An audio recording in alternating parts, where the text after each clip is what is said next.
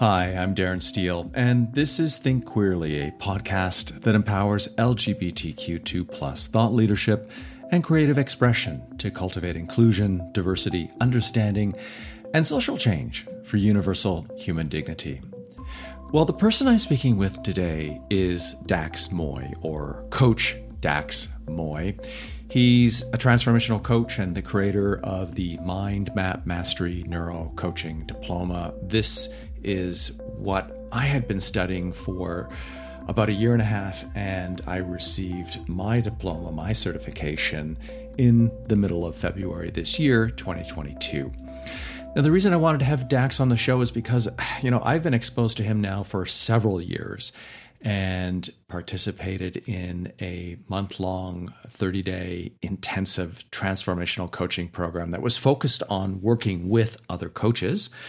And then the Mind Map Mastery program, which was, I'm guessing, about 400, 500 hours worth of study, both taking in the trainings, thinking, practicing, and putting everything into place. So what I've studied from a coaching standpoint, from a behavioral science or the neuroscience of transformational coaching standpoint, has really influenced my thinking over the last couple of years in how I approach everything that I do.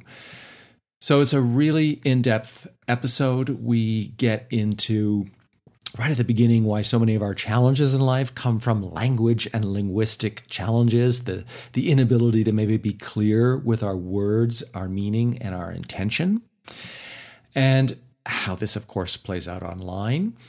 And what's so important to me about this episode, and I hope you take that as well, is this greater discussion and understanding of how our emotions and feelings make us aligned with decisions that are most meaningful to us. And that's the work that I do as a coach, ultimately, is helping people get clarity and focus and direction, and to be aligned with what they most want on an emotional or a feeling level, which means they can do what they need to do and what they want to do more easily because, to use the word again, they're aligned. They feel motivated. They feel like they're doing something for themselves that makes them feel like they're following their values and what's most important to them. So I hope you enjoy this episode. It'll kind of give you a sense of how I think now, having spent near the last 2 years working with Coach Dax Moy. I am with Coach Dax Moy. I'm going to put Coach in front of Dax Moy. I don't know if you want me to do that. Let me say briefly that I recently completed your Mind Map Mastery certification program, the Neuroscience of Transformational Coaching. So that's one of many things that you do, and that's the way in which I've been most closely involved and worked with you over the last couple of years, as well as being in a shorter 30-day intensive group and following you for quite a number of years and participating in some of your posts and such on Facebook. Maybe you can tell myself and the listeners how you might sort of identify yourself within the scope of what it is you're most interested in doing now, and then we'll get into where you've come from. It's like, what are my professional pronouns? Yes, exactly. I find it really difficult to really, as a bit tongue in cheek there, but you're talking about how hard it is to nail me down. I find it hard to nail myself down. Coach is one I'm very, very comfortable with. I'm definitely comfortable being a coach. It doesn't kind of bother me, if you want to put it that way. But yeah, I mean, I ultimately work in transformation, but the form of transformation can take many different, or it can follow many different modalities and look very different for different people, including for myself. So sometimes I'm an educator, sometimes I'm a mentor, sometimes I'm an author, sometimes I'm a public speaker, sometimes I'm a trainer, and sometimes I'm a coach. But all of it, like every aspect of how I show up in the world, or at least how I try to show up in the world, because no one's infallible, right? So, but every aspect of how I try to show up in the world is really about helping people to experience themselves as the version of themselves that they most want to meet. That's probably the best way of putting what I do, or what I feel my sense of purpose is around what I do. So one of my big beliefs is if you're very clear on what your purpose is, the modalities and methodologies can change as long as the principles don't constantly change, right? So kind of I have a set of principles that I approach and a general philosophy that I use, and I'm quite happy to use whatever tool is in the toolbox to bring me to that. It's a really interesting way of framing it. The fact that you mentioned purpose just makes me think. I was having this conversation with a client yesterday or the day before. We were talking about the difference between purpose, mission, vision, and sometimes words overlap, and people have an idea of what purpose and mission mean. And just for myself, how I think about it, I tend to think of mission more like my business or organization, and purpose as the personal, but they certainly overlap.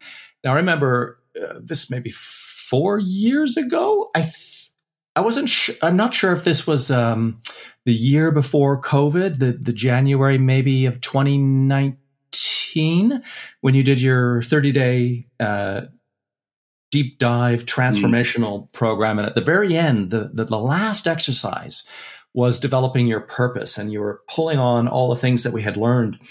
And I had written something, and I had then posted in the group forum, like, oh, I feel kind of let down. I didn't feel like this was a really, motivational purpose. And it just felt like we're all this work and this is all I got.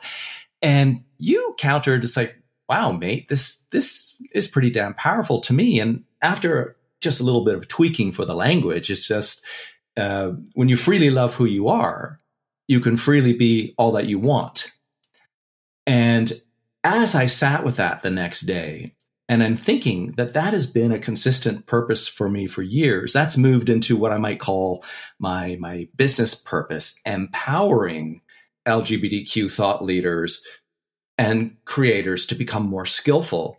There's that connection. But I love that you said, like, holding onto your purpose and then having the principles that may support that, and maybe even learning more principles. And I recognize that this aspect of love, happiness, joy, how that has influenced everything that I've been doing going forward. And that, just how you said that, kind of gave not so much more credence, but just made me realize something I hadn't quite realized.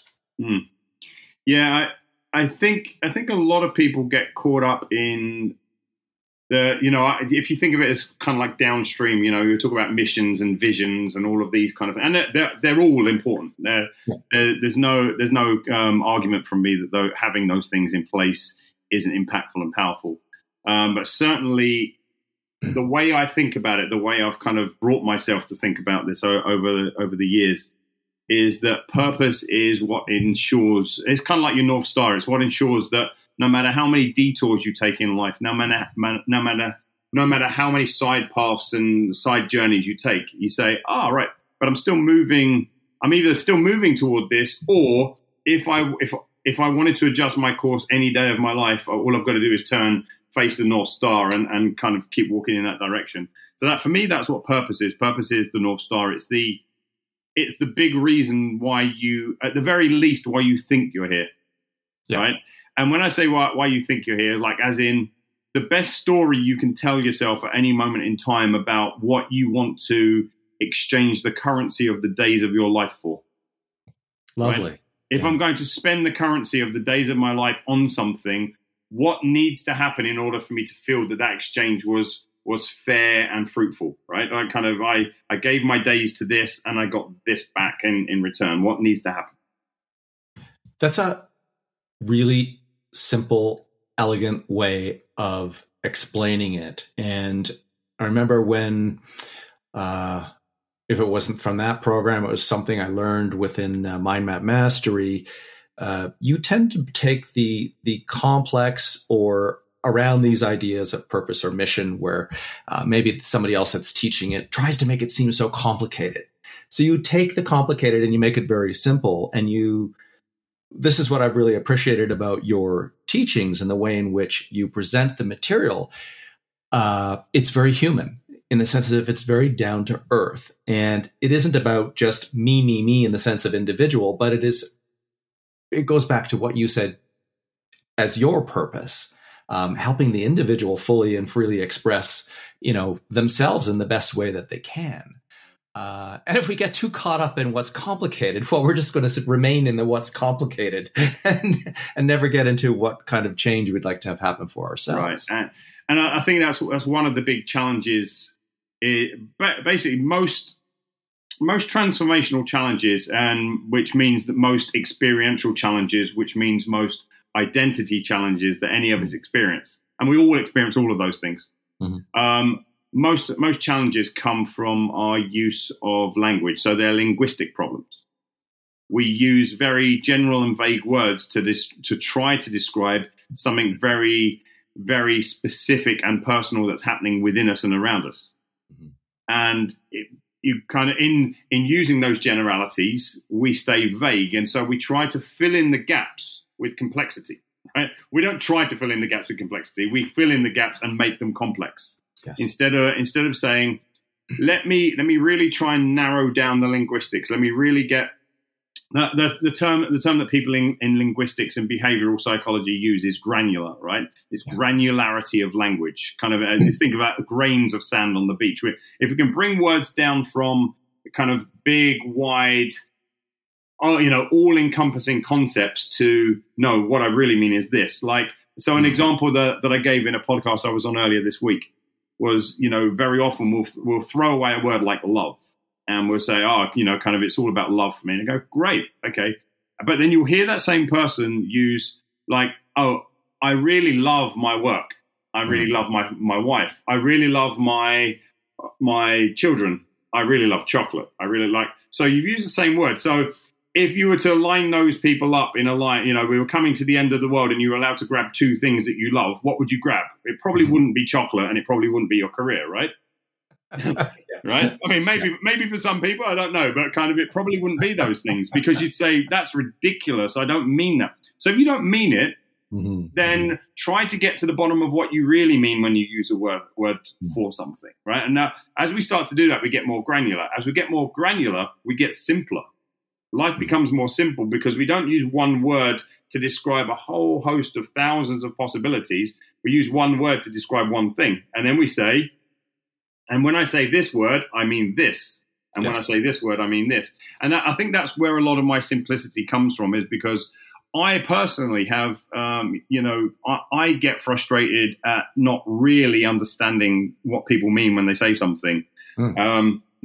And so, and I also get frustrated myself when I'm trying to share something with someone and it's not coming out. My brain knows what wants to be expressed, and then it's saying all this kind of what I call bullshit in the middle, right? It just starts confounding and conflating words and meanings and stuff. And I go, why the hell am I saying it that way? It doesn't make sense even to me anymore. Yeah. And, people's brains operate better on simple concepts than on complex ones. Yeah. Well, there's something there as well about alignment. So throughout what you've taught me over the years and in Mind Map Mastery, you talk about emotional alignment. I think this is so relevant when it comes to our thoughts and our words as well. And I've even many years before I was introduced to you and started following your stuff, I mean, coming from having studied German language and linguistics at university and going through to the master's level, my geek out was like not just pure linguistic theory, but understanding the words, the way in which sentences were constructed.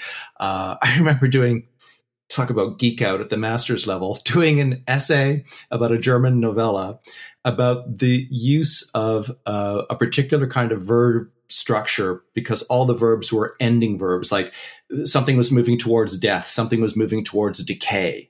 And usually it was some sort of a prefix at the beginning of the word. And so I was, going through the text, but that's the granularity as an example of going through this text to create a greater sense of meaning, a greater sense of feeling of what that author was trying to express, but then an understanding sometimes where our words come from etymologically, historically. It doesn't mean the word means that today, but it certainly has a resonance.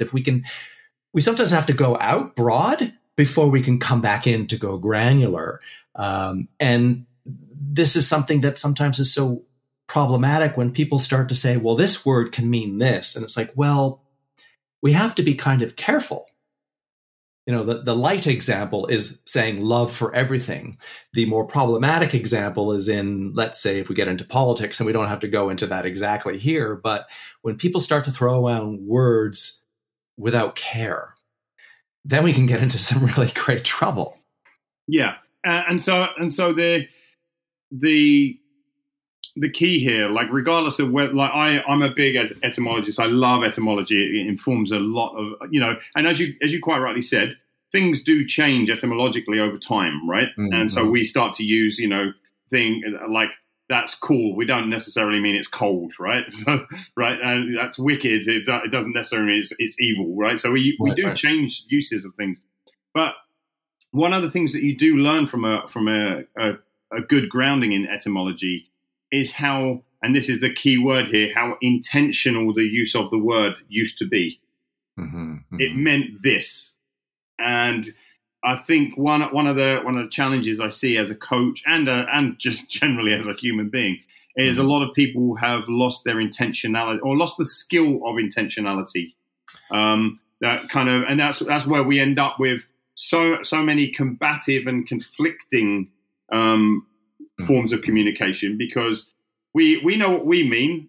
We expect them to know what we mean because we're of the same era, you might say. And if I'm saying a word, surely you should be translating it the way that I do. And that's just not how we work. Our social influences are kind of, every aspect of becoming who we are now has informed our choice of words, right? And so when we're working intentionally with someone over time, we really do have to start thinking about, are we both using the same, we both may be English speaking and we both may have even grown up in the same city, right? In the same country, in the same city, in the same era. And yet we may still be miscommunicating because we mean different things when we use the word or how we put those words together. So it's kind of like when you communicate with someone, it's kind of like learning a new language.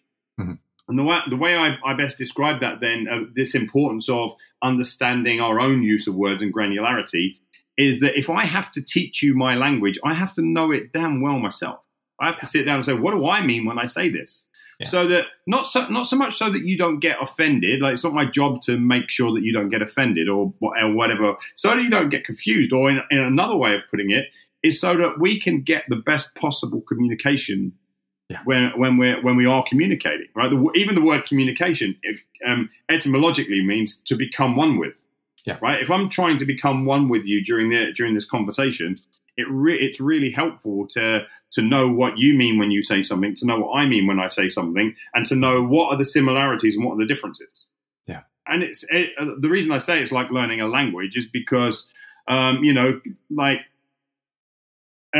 English-speaking countries, French-speaking countries, Spanish-speaking countries, German-speaking countries, they all use a different word when they might say the word window, right?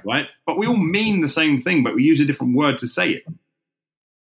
So, it makes sense then that you don't go into another country and expect them all to know what you mean by "could you open the window, please?" You'd maybe make some effort to learning the language. Mm-hmm. And it makes a lot of sense to learn the language of the people around us. But in order to learn the languages of those people, I think we're in a stronger position if we learn our own language and then we share that. You mentioned intention, and there's this idea I'll give an example, but I actually don't want to talk about that. I want to talk about something from a neuroscience perspective on intention. So often you'll read about people saying, well, this person said that, intention doesn't matter, of which I completely disagree, because I think what you've talked about here is if there's going to be this communing, then intention does matter, because we can make mistakes in quotation marks if what I say you don't understand. Mm-hmm. Right? So it doesn't mean necessarily that I'm wrong. It just means I might have to, let me help you understand what I am intending.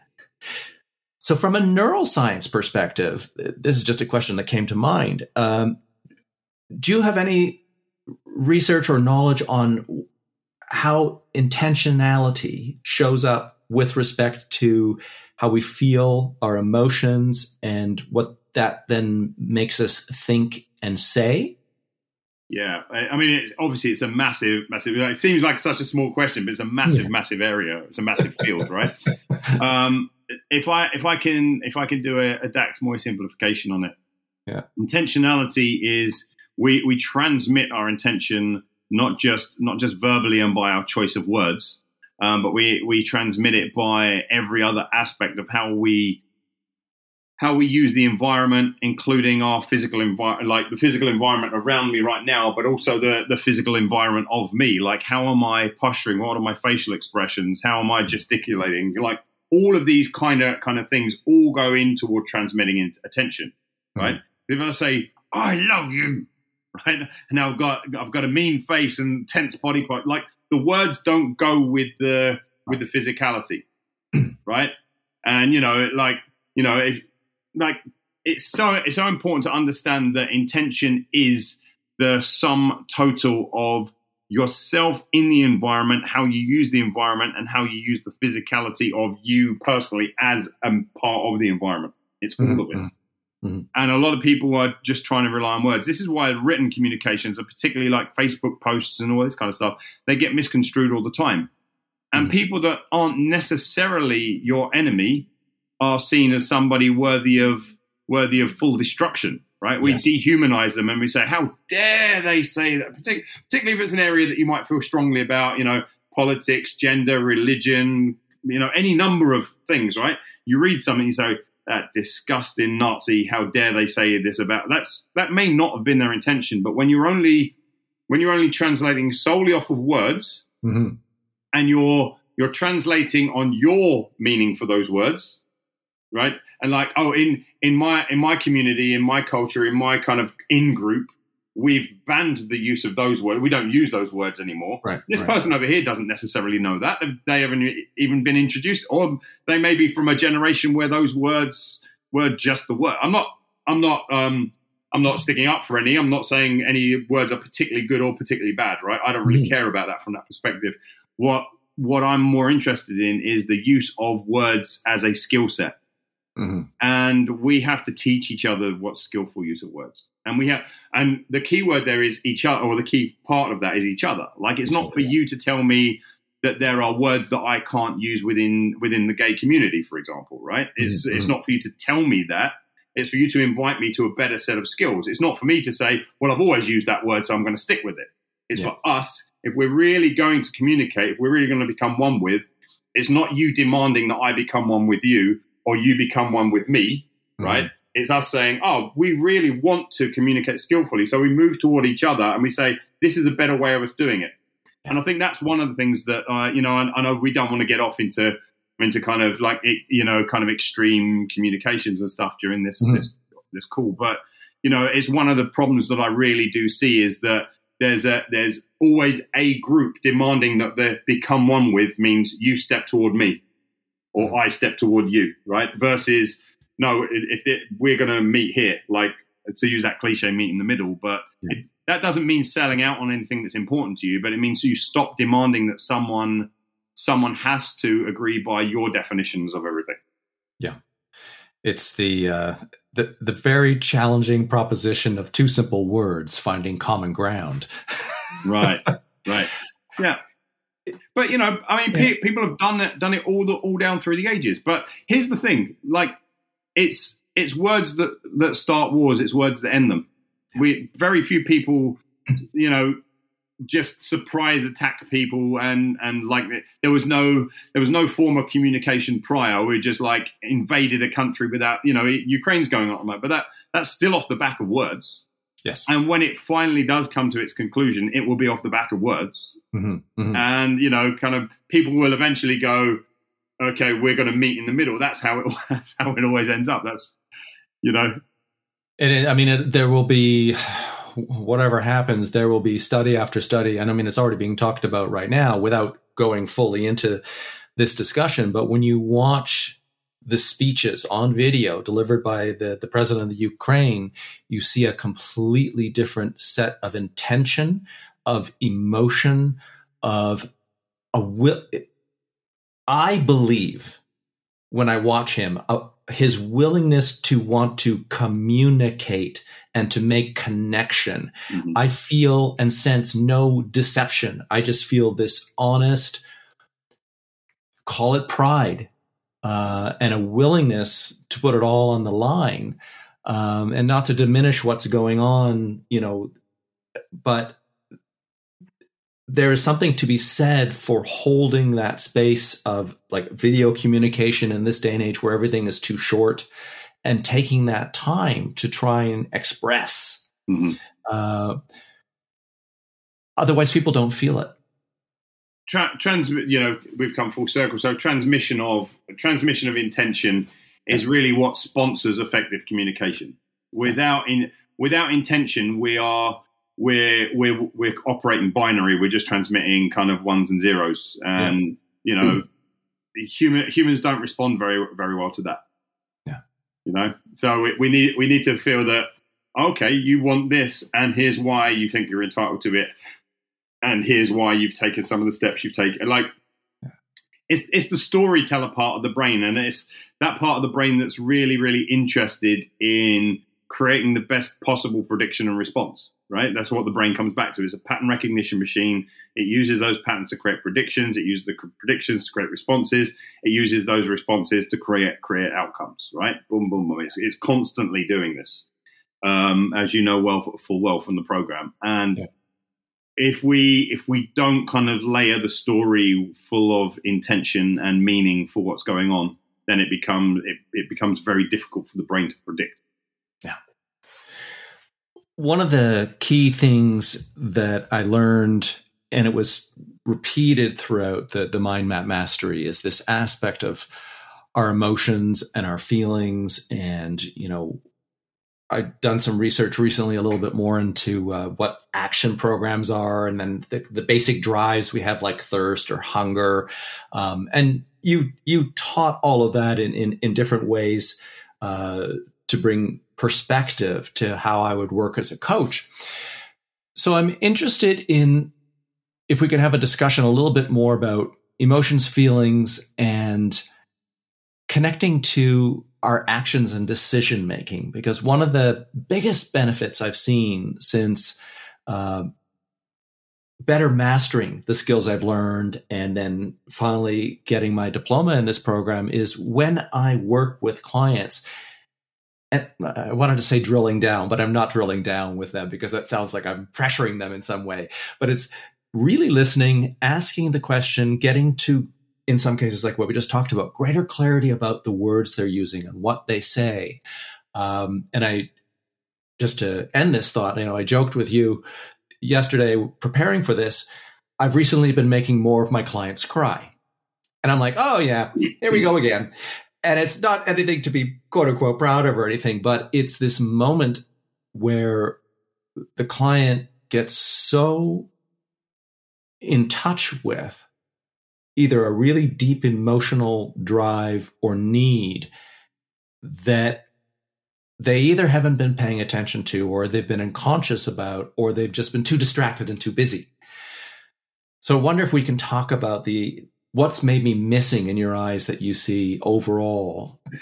Well, I mean, look, I think the first thing is to understand the distinction between emotions and feelings. They're often used interchangeably, and we think we're talking about the same thing, and we're really not. So Emotions are sensory driven. They're not a thought process. Like, obviously your brain does some calculation on it, but they're not a thought process. They're not cognitive and conscious, you could say. So your emotions are going to come from how your sensory system is perceiving the world at that moment in time. Okay, so and when we're talking about your sensory system, we are talking about all of the senses: sight, sound, smell, taste, touch, balance, and all of the other senses that hardly ever get talking about, like the sub senses, like mechanoreceptors in your joints, like thermoreceptors, chemoreceptors, like all of these receptors in your body that are constantly doing a reading of its environment and saying, am I safe? Am I safe? Am I safe? Am I safe? And this is the sponsoring question of the brain. Am I safe? Am I safe? Am I safe? And this partly explains why you can walk into an environment and you can know that an argument just took place there, even though the two people might give you smiles, right? But part of your sensory system picks up that the smile is a bit of a plastic smile, that there's a bit of an edge to the person's voice, that there's kind of your from a kind of olfactory perspective, from smell, your sense, even though you may not smell fear in the air, specifically, we're still endowed with all the same olfactory senses that we were thousands of years ago when we lived in the wild, when we were kind of cavemen. So we still have all of that sensory system going on, okay, I'm picking up stress hormones in the air and all of this kind of stuff. So why we can pick that up is because the sensory system is doing its job all the time. Am I safe? Am I safe? Am I safe? It's why when you walk into a bar and then you'll sit down and there's nothing particularly untoward going on. There's no one throwing punches or anything else, but you go, I'm not feeling comfortable here tonight. I think, can we move on to somewhere else? Can we go to a different? I've had that in places, and then later on, I found out, a friend who stayed there has said, "Oh, you left at the right time. A massive fight kicked off after you were there, and somebody got stabbed or whatever." Right? And you go, "Wow!" Like that was the sensory system picking up on that. That's what emotions are. Emotions are the totality of your sensory system giving you signals to create non-cognitive action, like do something about this. I'm going to make you not. Now I'll use the other word. I'll make you not feel right, but feeling is a different thing. But I'll make you aware that something is not right in the environment, or the flip side, right? Because we often think of it like negative. I'll also make you aware that there's an opportunity in this environment, right? All of the same things. Like you can. From the olfactory perspective, you could be picking up on positive and happy hormones coming out of a person. You can't even see their face; their back is toward you, but you're getting good vibes off them, right? Yeah. And you naturally want to move toward. They might be punching out serotonin and oxytocin into the air right now, and kind of your olfactory system is picking up on that. That's emotion. That is non-cognitive reading of your environment to make you aware of threats or make you aware of opportunities. And just to interject here, what's so interesting about that is that we forget that is so much a part of the animal that we still are. Right. And, we'll often throw out the phrase gut feeling, right? I couldn't tell you why, but I knew I had to get out of there. I couldn't tell you why, but I knew I was in the wrong place. I couldn't tell you why, but I knew I had to go and approach that guy and kind of start a conversation. I've got no rhyme or reason to it. I just knew it was the right thing to do, right? Well, your brain had a rhyme and reason to it. You're just not aware because, this is exactly how emotions should work.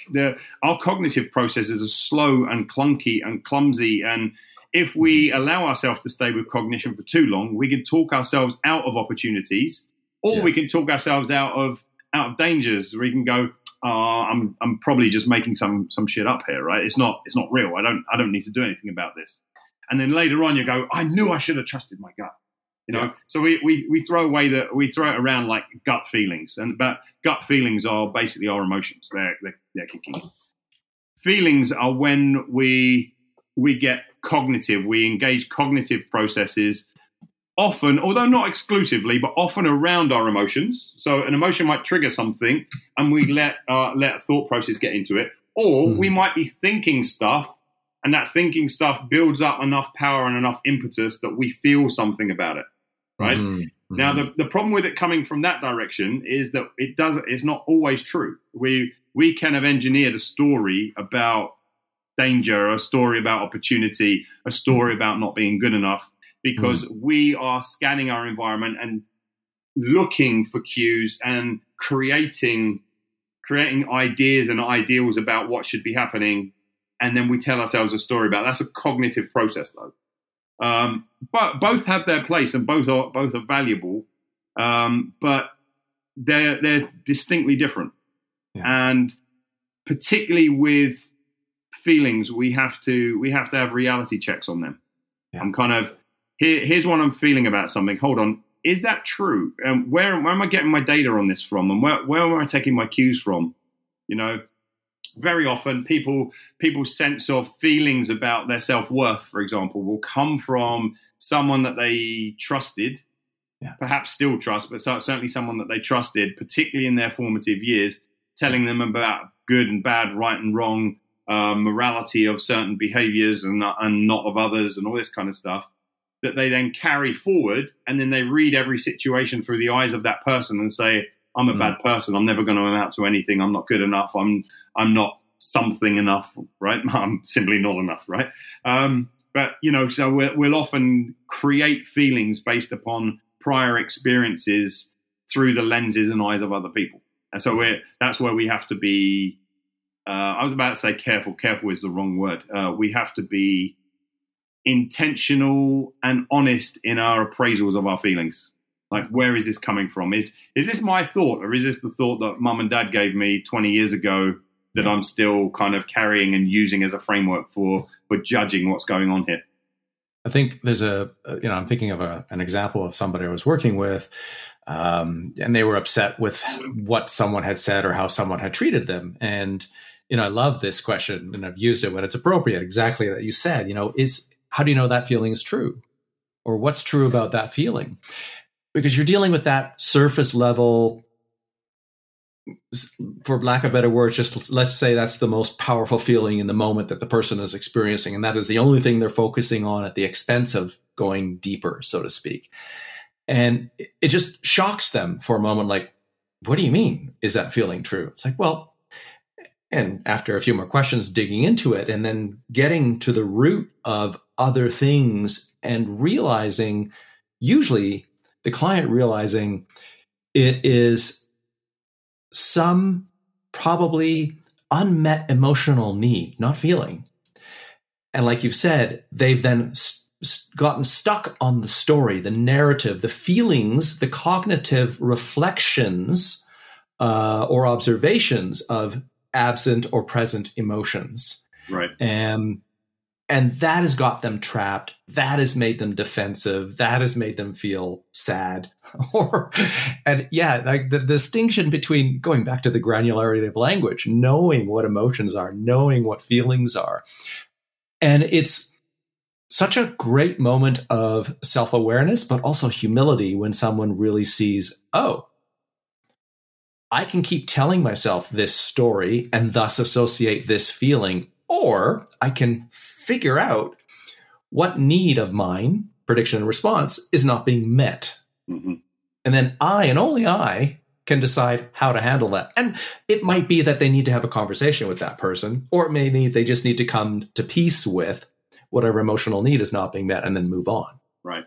A poorly translated and defined feeling will always lead you to problems. Yeah. And it will always bring you back in.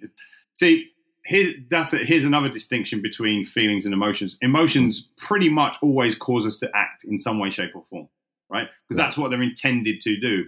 An emotion is intended to facilitate and expedite action. Mm-hmm. Like, you feel this way, you have this emotion, right? So this emotion, do this. Yeah. And it might be fight, flight, freeze, kind of, it could be any number of the kind of the common behaviors associated with the emotion, right? Take the opportunity, move in, move away, run away, fight, or whatever, right? The trouble with feelings is that very often we can get trapped in trying to analyze and justify and rationalize, which means that there's no commensurate action that goes with them. You feel a certain thing, whereas a behavior will normally have an outlet, even rage, right? Because a lot of people kind of see things like the rage family of emotions, which goes rage, anger, frustration, and so on. That's all one family, right? So kind of people have gotten in the habit of thinking that that's a bad emotion to have. All of our emotions they have a purpose. So there's no such thing as a bad emotion. Mm-hmm. But there's kind of bad use of an emotion, if you will, or unskillful, I prefer to use, unskillful use of an emotion. But unskillful use of an emotion only really kicks in when we translate feeling onto it and we start to try and analyze it and push, right? If we actually just behave the way the emotion wants us to, that even the outburst or whatever it's going to be is going to be kind of fairly small. It'll be over and done with quite quickly because the aim is to get you to move, take action right now, boom, and then the event is gone. The event that triggered that, and that's the whole point of an emotion. There's an event that triggers it. It causes you to act, which means you're no longer in the presence of the stimulus, or the stimulus is no longer in the presence of you. Yeah. Feelings, we can sit with feelings for years, decades, lifetimes. Yeah. Right. And that's where most people, to use an extremely technical phrase here, most people get fucked up. Right. That's where it happens because you'll sit for decades, you'll sit for entire lifetimes in your feelings and do nothing with them. They don't cause you to act or move or change or anything. Yeah. Either you don't leave the environment that caused them, or you don't change the environment that caused them. And so you just continue to feel them and then feel some way about them. Right. I guess to go from simple to complex, and for the complex, a question for you. We can feel hungry, but feeling is the observation of the action program that's like, oh, I have hunger or I have thirst coming up, and we can create feelings about what we might like to eat and whether we're going to enjoy the process or whether there are other issues around it. But with what you've said, how does this may not apply overall, but how does this apply to somebody that has clinical depression with respect to their emotions and their feelings and the challenge of stories that they might continually be working through that make it very difficult for them to move out of the way that they're feeling? And is that the right word? So depression really finds its roots in, it's going to sound strange when I say it, but it finds its roots in apathy. Okay. Right. So it's pretty difficult to experience what most of us call depression without apathy. And apathy finds its roots in helplessness and hopelessness. Right. And that really finds its roots in mostly in suppression of what we're feeling and what we're emoting, right? So you suppress. You can't really suppress an emotion in the way most of us think about it. You have it, but you may not act upon it because you translate very quickly into feelings, and then you tell yourself something about what you can or can't, should or shouldn't, must or mustn't do. So one of the ways I always describe to my clients is that suppression or repression always eventually leads to depression. And the reason it does that is because it creates a sense of hopelessness. Fuck it. Nothing I do or say here is going to make any difference. Nothing's going to change for me. Or you go down the route in the storytelling of of telling yourself fatalistic stories. Damn, like I did it years ago with. My PTSD had already started. So kind of PTSD from the tsunami came in on my life and all that kind of stuff. Right.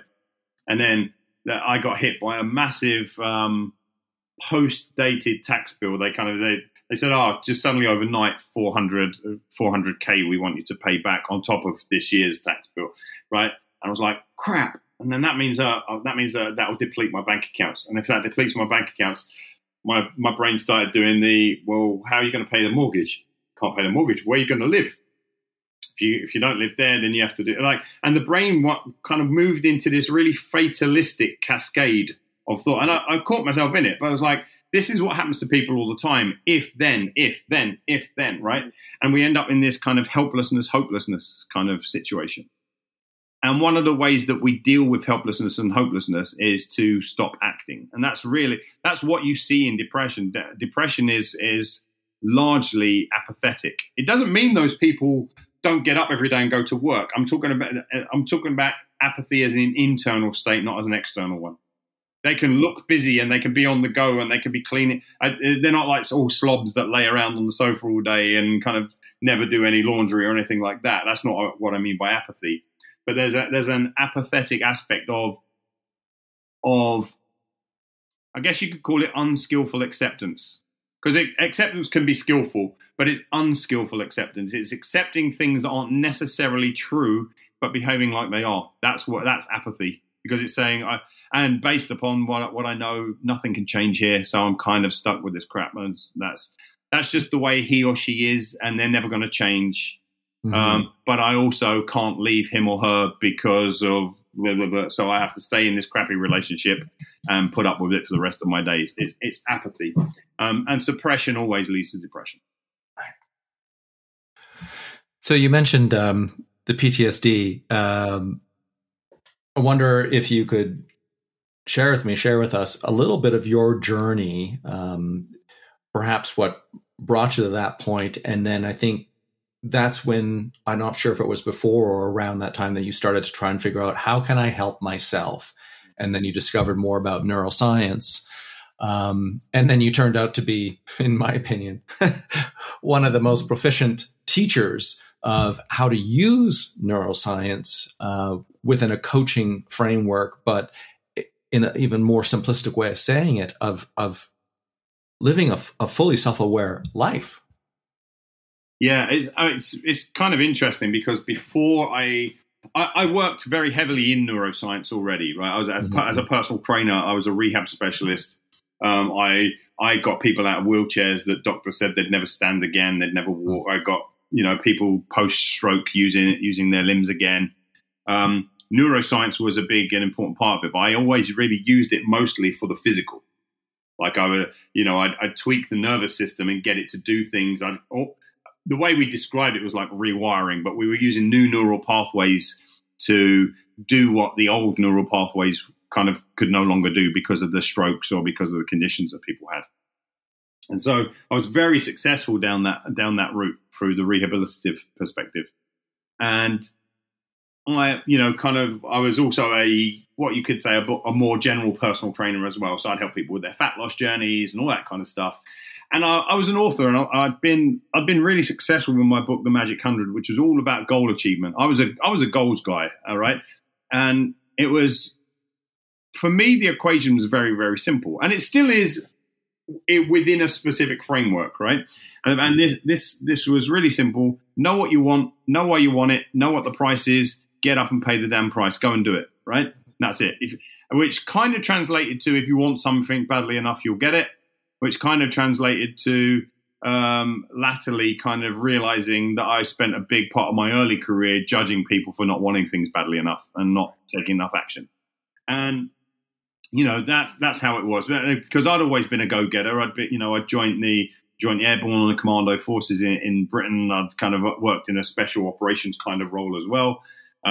Pretty much everything, with really hard work, everything I kind of wanted to happen kind of happened for me, right? It wasn't that I passed everything first time. I struggled. I had injuries. But everything I kind of wanted to happen happened. So I had proof positive that if you want something badly enough, you'll get it. And most people were kind of too lazy to see the journey through. As an interjection there, what it sounds to me, I'm not going to put words in your mouth, but I've heard so many people say this, they write this, and I just want to bitch slap them. It's like, if I can do it, so can you. Yeah. But yeah, kind of that was the place I was coming from, because I came from really humble beginnings and kind of I'd made something really, really decent over my life. I'd gone from being completely unknown to in all of the UK and even international press and papers and TV and radio, all kinds of stuff.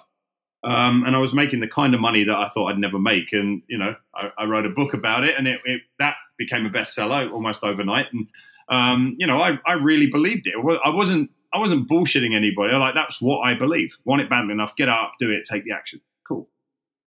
And then one day I met myself as a person who couldn't do that, because I'd been in the tsunami with my family. I'd spent hours out in the water carrying bodies and holding, doing very high level first aid on people, like as in holding limbs together and guts in and all this kind of stuff. It was very graphic. And I got through that fine at the time. I wouldn't say it didn't bother me. I was shook up at the end of that day, but I guess the soldier in me just came in, and I did what I was trained to do and got on with things. I came back to the UK, and the following year my brother died, and he died in quite a kind of like horrific way. Or how I found him was fairly horrific. He died of he'd ingested. He got sick. Basically vomited during an epileptic fit. And I found him like 2 weeks later in his apartment. It was the middle of winter, so all the radiators were on. So he was like a blackened zombie that was decomposing and all kinds of stuff. That's how I found my brother. So both of those things happened within about the space of a year.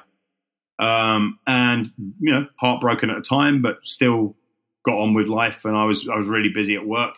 And then about 7 years later, I was driving home, work had been really stressful, and some things that were going, everything that had been going quite well was going a bit kind of strange. And I was kind of stressed, and then the stress just opened the floodgates, and PTSD found me. I saw bodies landing on my car. I started having flashbacks and visions and waking up in the night. I went for a year and a half with just about, kind of 2 or 3 hours sleep per week, like literally per week. I was it was insane. So kind of all the things that the wanting it badly enough and the taking action and set all your goals out and all that kind of stuff, it just didn't work for me anymore. And I spoke to coaches, I spoke to therapists, kind of nothing was working. And, I'd traveled the world. I'd spoke to like religious kind of gurus. I'd had Hopi medicine men dancing over me with drums and smoke kind of in Sedona. I'd done crystal heat, like literally everything. Right. So I went through everything. Some things helped better than others, but nothing really, really helped. And then I just had the epiphany, I guess, that it was kind of go back to the neuroscience. Like I think it came from a frustration. Why the fuck is none of this working? Like, and what's going on in this damn brain of mine? And then that was like, hold on, what is going on in this damn brain of mine? And then I went and leaned into the neuroscience of behavior again, started to break down the very complex ideas that I found out there. And a lot of them were very unusable. They weren't malleable. Like there was data on the brain, but that kind of didn't tell you anything. They go like all these topographical mapping and kind of all these studies and all, I'm sure since you've been doing this more from a neuroscience perspective, you've read through, and some of them you read a paper and you get to the end of it and you go, so what? I mean, I read literally thousands of papers, and I read all the leading books, and some books were better than others. But I read and read and read and read. But piece by piece, I started to put together, it really comes down to the brain will function in a certain way in the presence of these stimulus and not in the presence of those. And it's almost got like a switching system that says, if threats around, shut down cognition and desire and want and dreams and visions and goals and all that kind of stuff, and take care of the threat, right? And then it was a bit more of an in-depth dive into, okay, so what does the brain perceive as threat and why? And and we've got all the kind of the obvious stuff like kind of lions and tigers and bears, oh my, but this storyline that basically which whittled down to in Mind Map eventually to let's forget what the threat itself might manifest as, but really what it is a lack of prediction and response. And the brain is seeking that.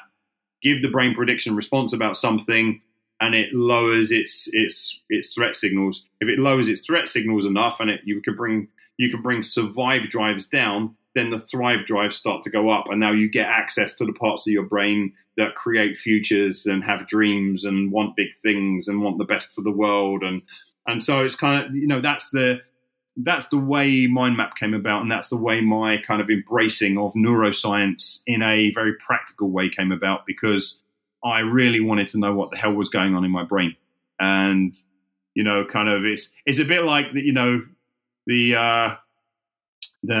kind of the alcoholic that gives up booze and tries to persuade everyone that it was the best thing in their life, or the smoker that gives up smoking, or whatever it is. And it kind of it's not so much I gave up goal seeking. I still have plenty of goals. I have goal lists and all the rest of it. I'm just a lot more aware now that the ability to stay on track with them is really dependent upon what my brain is feeding on at any moment in time and how it's perceiving its environment. And so when I still have dark days, I still have a kind of areas where I'm too passive and I'm not really taking action on the things that I said were important for me.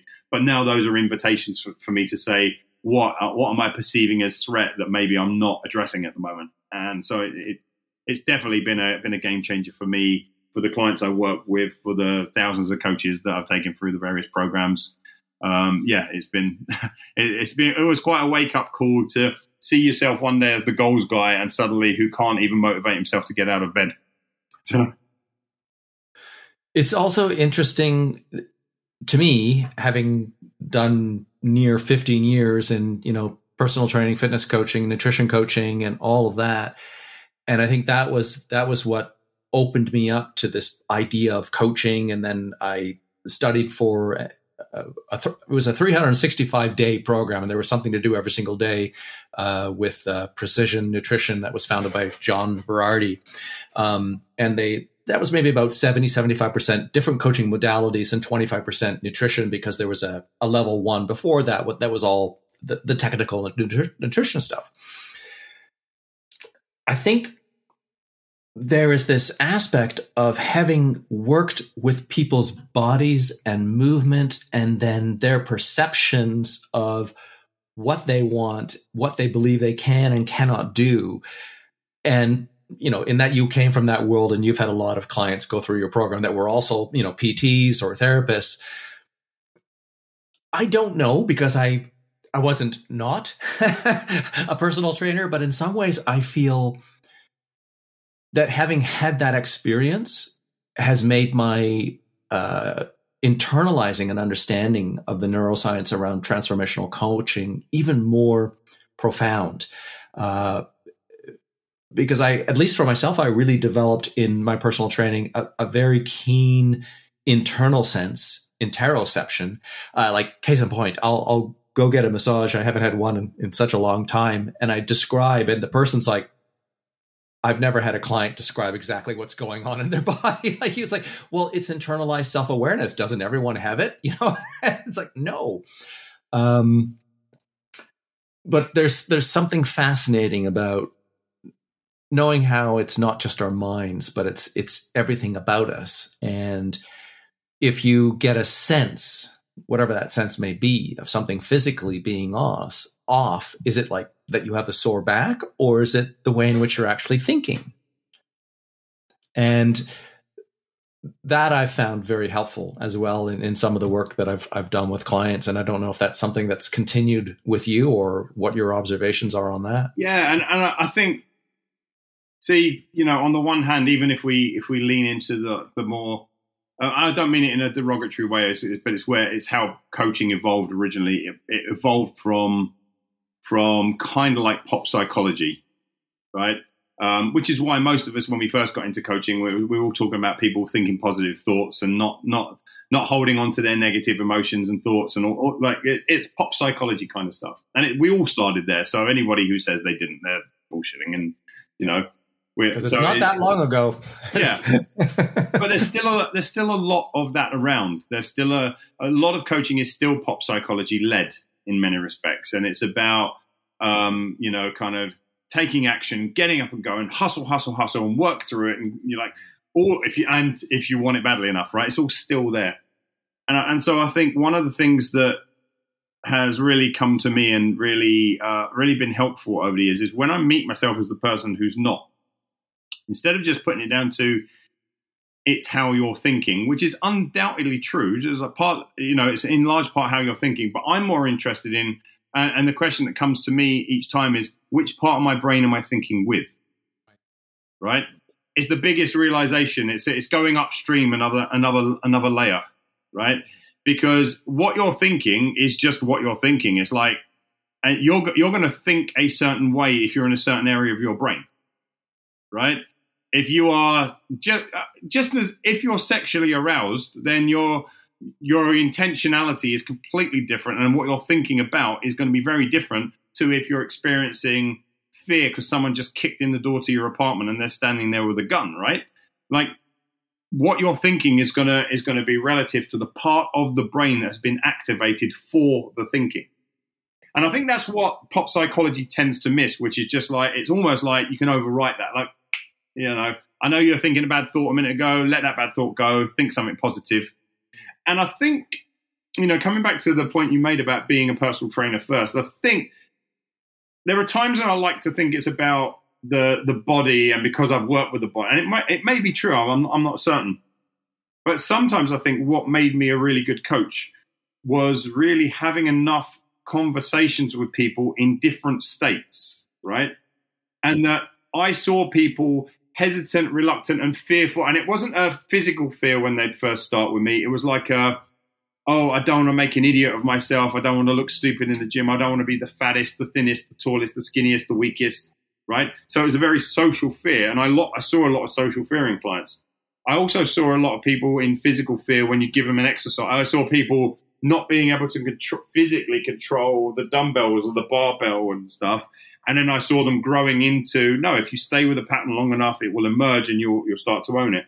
I saw people kind of see themselves make improvement. I also saw people see themselves make what I used to call back in the days excuses, right? Kind of and hear themselves.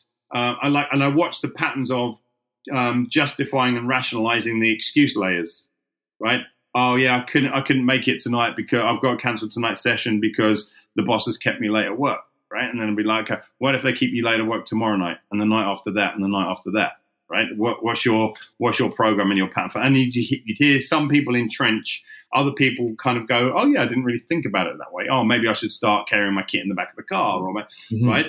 And so I think a big part of being an actual physical coach, like being a personal trainer, it may be like watching the physical bodies at work. I'm certainly not taking that out of the equation, but I think what I got to see was a lot more of, I got to see lived out a lot more of people's thought processes behind things, which means by extension of that, I got to see a lot more of people when they're in different parts of their brains, right? I got to see brains at work, justifying things, excusing things, committing to things, not committing to things, dropping out entirely.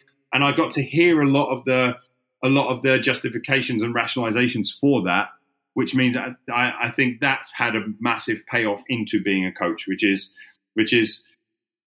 it kind of like it's going to sound weird because it accelerates the learning process, but at the same time, I've done this for 24 years now, right? So it's been a long time, but I think that accelerated my understanding of people versus maybe a coach who gets on a call once a week with their clients and hasn't seen them in their physical lives. They've seen them like we are right now, sat in a chair, talking, and very often kind of in the process of working toward cognitively working through something, right?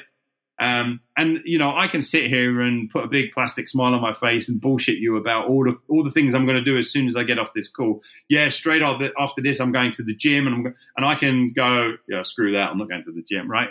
And you've got no continuation of your experience of Dax Moy as soon as this call hangs up. With a coach several times a week, and then seeing the physical self, experiencing the stories, the blocks, which part of the brains they're operating. And I think that's what goes a long way toward it. So, one of the things that I often recommend to coaches, even if you are not a physical coach, is to help your clients with their health, like work on their health, because even if they don't make massive inroads into it, you'll learn a lot from them about what they did and didn't do and the stories they tell themselves about. And that's why, you mentioned precision. I think that's one of the things that Precision Nutrition are brilliant about. They're kind of, analyzing behavior from a nutritional perspective, from a lifestyle, from a healthy lifestyle perspective, and kind of learning to break things down into smaller and smaller levels of threat and commitment. Yeah. Well, maybe we can move into sort of the last, could be a big question, or it could be a big answer to a small question. I know that you love this stuff, geeking out on neuroscience and research and reading. And there's always new information coming out there, or maybe there's been some older research that suddenly is showing up as like, oh yes, we're actually seeing how this can be applied, or this idea, which we couldn't substantiate because maybe we didn't have the technology to see how things are firing in the brain. But is there something that you're sort of seeing right now that is in particular exciting you, or that maybe even more so is something that you're looking forward to either embracing for yourself or in your own teachings? Yes. The short answer is yes, but it's not necessarily massive new realizations. It's the peeling the onion and going to, those layers of depth that are kind of building up. One of the things, even during the birth of Mind Map, beliefs and values were always there. They were an extremely important part of the Mind Map process. What's really surfacing for me more in the last couple of years, and I spent a lot of time on it during during the first lockdown. And I just keep bringing myself back to it again and again and again, which is morality. It's the study of morality, or our perceptions of morality, right and wrong, good or bad, good and evil. Excuse me. And the reason I keep coming back to it is because what I find in a lot of instances, because, you know, people often use the whole caveman thing and the threat thing and the saber-toothed tiger thing and all of that. But most of us aren't really in true physical danger in those ways anymore, right? Our greatest physical dangers for most of us would tend to be our lifestyle choices, right? Which lead us to like obesity and cancer and heart disease and all of those kind of things, right?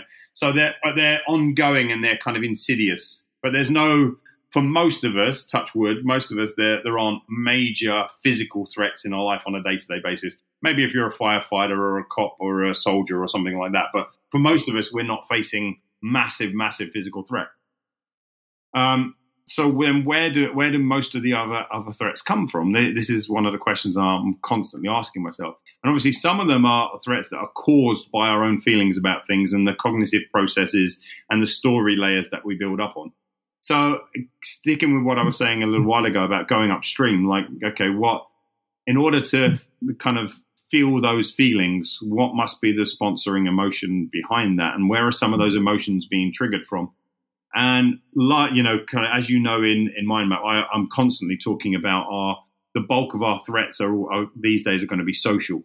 Yeah. Social threat is the biggest trigger. This is why I'm not good enough, smart enough, pretty enough, tall enough, wealthy enough, right? Or as you say, acceptance, connection, and care in this sense. Right. So kind of they're going to be social threat. But then that leads you to, well, what is the ultimate social threat? Like where does the ultimate social threat come from?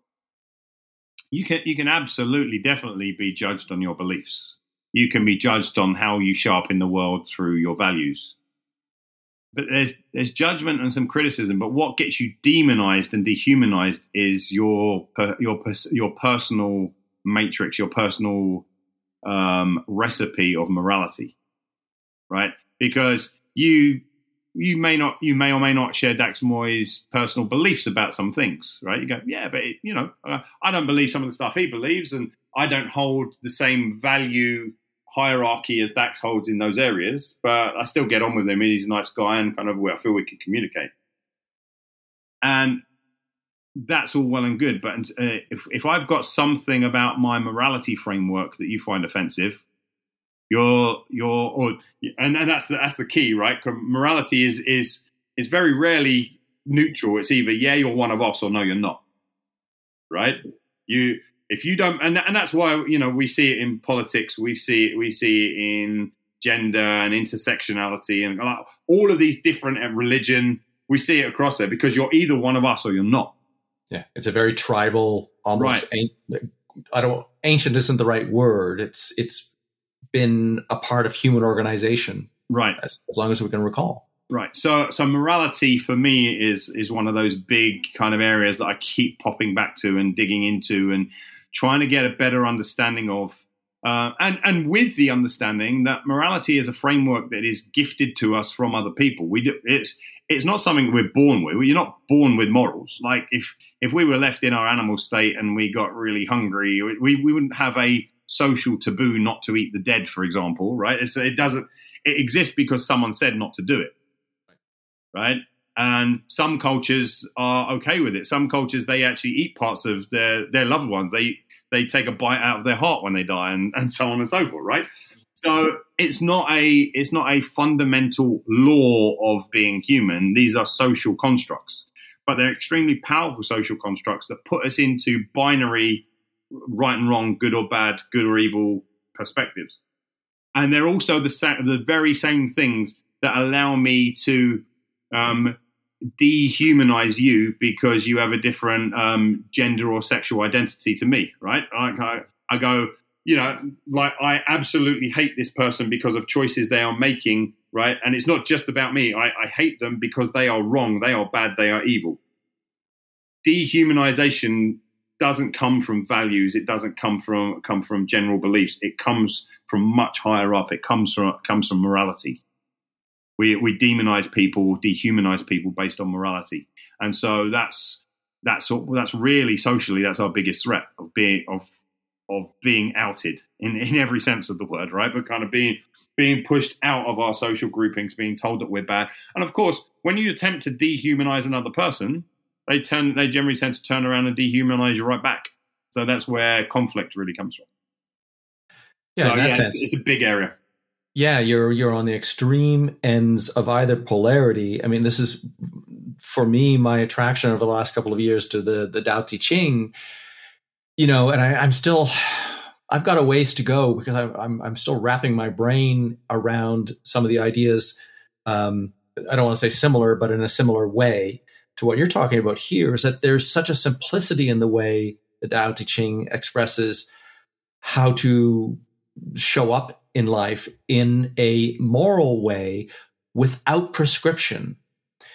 And that's very difficult for a lot of people who primarily either want to be followers and be told what to do, and that we've got a world of nearly 8 billion people. It's a really big question. Can we have a non-prescriptive morality? I mean, we don't have the time to go. I would love to have this conversation. We don't have the time to go into it here. But that requires, coming right back to an early part of our conversation, greater communing, greater connection with other people so that you can sit in discourse, so that you can allow for contention without going into extreme judgment or demonization and dehumanization like what you're talking about. That's whatever's happening in the world today. I feel hopeful when I see more people writing about how can we have constructive contention, because everything is so contentious into argument these days. Well, we can't go right back to, oh, kumbaya, I love you. We have to come to contention where we can sit at the same table and say, I have to walk away right now. Let's come back to this.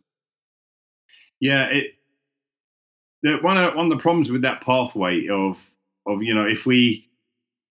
if we don't do something about dehumanization and demonization, we write ourselves a permission slip for destruction, right? We're allowed to do or say or be anything to that other group because we no longer count them as human. They've lost all their fucking rights. Like, just because you voted for Trump, you're like, that's it. Like, you are a bad person. You've lost all of your rights to sit at this table, to have a discussion. Your job now is to just sit here and listen to me, right? Because you voted for that party, for that person, because you believe in that variant of God, because of who you love or whatever. Because of that, you now no longer have a voice. And that's what allows us to write the ticket for destruction. And so, I do think there is a simpler version of morality. And I think that version of morality is to focus. We already cover part of it in the Mind Map program, which, I'm sure you remember doing it, but maybe not necessarily kind of thinking of it in that way. But it's about your showing upwards, right?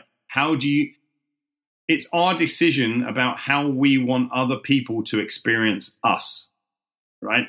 And so mine are understanding, calm, thoughtful, and focused. Right. So, and mine are powerful, courageous, and compassionate, right? I want the world to experience me as powerful, as in I'm exhibiting a lot of certainty, and for me, power is really about influence. I'm trying to move things in a certain direction, right? Powerful, courageous, that means speaking from the heart what's true for me, regardless of whether it's true for you or not. I can't make decisions based upon whether it's true for you or not. I can only make it based upon myself, right? And compassionate, like understanding that we're all going through a journey, we're all experiencing some stuff, and understanding that what I say may not be the right message for you right now, but I'm still going to speak it. I'm not gonna wield it like a weapon. I'm gonna use it to explain something about me. And I think this is one of the challenges of morality, the way it's currently used, is people use morality to explain something about them, right? I use my morality to tell you something about you. Like, it's the first time I'm meeting you in your life, and I'm saying, well, because you happen to be gay, or because you happen to be a Muslim, or because you happen to be a Trump supporter, or because you happen to be something, Let me tell you something about you, buddy. Yeah. Right? That's the problem with the current model of morality. It's me defining you. Yeah. And Yeah. so the showing upwards process really is more about me defining me, but not just saying it, showing it. Like demonstrate to the world who you are through your actions. So perhaps morality needs to open up its field more along the lines of our emotions of safety and connection and care, and that communing, and to make that distinction between how we all want to feel in relation to each other versus a pure social construct or an ideology, because that's where we get into the binary. Right. But it also always comes from that singularity of how do I want to experience myself, right? How am I happy with the investment of spending the days of my life toward this thing? Like, is the return on investment high enough? Well, it's never going to feel high enough while you're going around in the world telling everybody else about how they need to measure up to a certain standard that they never signed up to and agreed to, and that they may never sign up to and agree to, right? So what you do is you go, you know what, I'm going to show up in the world as this version of myself, not because I come from a group who say you have to, but because this is who I want to be. I want to show up in the world as this version of me. And again, that's a very iterative and intentional process of finding your value words, defining your beliefs, finding your showing up words, right? Your showing up words are a way of saying, screw how the world wants to see me or what I think the world might want from me. What do I want to show the world? How do I want to show up? And aligning with that. It's like the classic example of the sage in many of these ancient texts. So the Tao Te Ching will talk about the sage holding the precious jade stone close to their chest, beneath their cloak. It is just old cloth. It's nothing fantastic. They walk through the village. Kind of no one really pays them attention. But they have close to their heart that precious stone, which is just a metaphor for being, as you've expressed, showing up in the world in the way that's, for lack of a better word, like in the best way that they can, but without ideology, without preaching, without going up to anyone and saying how they should be, but generally then asking questions or offering an aphorism instead of a direct statement, should they ever be approached. Right. Yeah. You know, I could summarize that in, don't show up in the world telling people how they should be. Show up in the world being how you are, right? Being who you chose to be. That's it, right? Yeah. I don't need to listen to you telling me that I need to be a better man or a better father or a better husband and I need to think this way and I need to be more inclusive or anything. Like, I will probably, like, during my lifetime, I say this, I said this on stage before, like, during my lifetime, I've been racist, I've been sexist, I've been homophobic, I've been, misogynistic, I've been all of those things, right? Particularly in my younger self, I was brought up in a family where that was what was modeled to me, and this is how you spoke about people and how you spoke to people, right? Over the course of my lifetime, I've made friends with so many different people from so many different of life that I came to realize that the models I was using were crap, and that there's no such thing that kind of all black people are like this, all gay people are like this, all straight people are like that, all Muslims are like this, or like there's no broad stroke that I can put across everyone. There's either people that treat me good or people that don't, right? So kind of. And so this is how we start to break out of all of these models. And instead of saying that we owe each other something, right? So like it's more a case of, I don't owe you anything, but when I actually show up, I'm going to spend part of Dax Moy on this conversation and show you who I am, right? That's the only thing that really makes sense going through our lives. Like going through it with this idea that I have to be something for you or you have to be something for me is just a way for us always to feel that we're in each other's debt. right? And that just creates more and more of the problems that we've already got. We're kind of, okay, you now owe me even more because of something you said or did or a post you made 10 years ago or like, whatever it happens to be, right? And I think that the simplest, and I'm big on simplicity. So the simplest answer is, from a morality perspective, stop leaning into group morality and instead start leaning into solo morality, which is just another way for saying, I'm going to spend the days of my life being this person. You'll attract some, you'll repel others, many others will be indifferent to you. But the people that you do attract will be clustered groups and tribes of people that have some common ground with your view of what the planet Earth and living on it looks like. Whereas if you cling to a group morality and ideology, what you'll do is you'll just create two combating armies. You'll say, I'm in this army, and our job is to beat the living shit out of the people in the other army until they either capitulate or they're gone. Right? And I don't see that as being a kind of a winning argument. No, not at all. I think that's a perfect place for us to wrap it up. That was really wonderful. I appreciate your time, Dax. I'll put some information in the show notes, but is there a particular place where you would like people to find you? Yeah, well, I happen to be the only Dax Moy on the planet at the moment. Okay. So there's only one person with that particular combination. So you can find me on Facebook or my website under the same name, Dax Moy. If you're interested in the stuff we've been speaking about here and would like to explore coaching, then mindmapcoach.com is probably the best place to go for that. Perfect. Dax, thank you so much for your time. I really appreciate it. That's been awesome. Thanks for having me on, buddy. Thank you.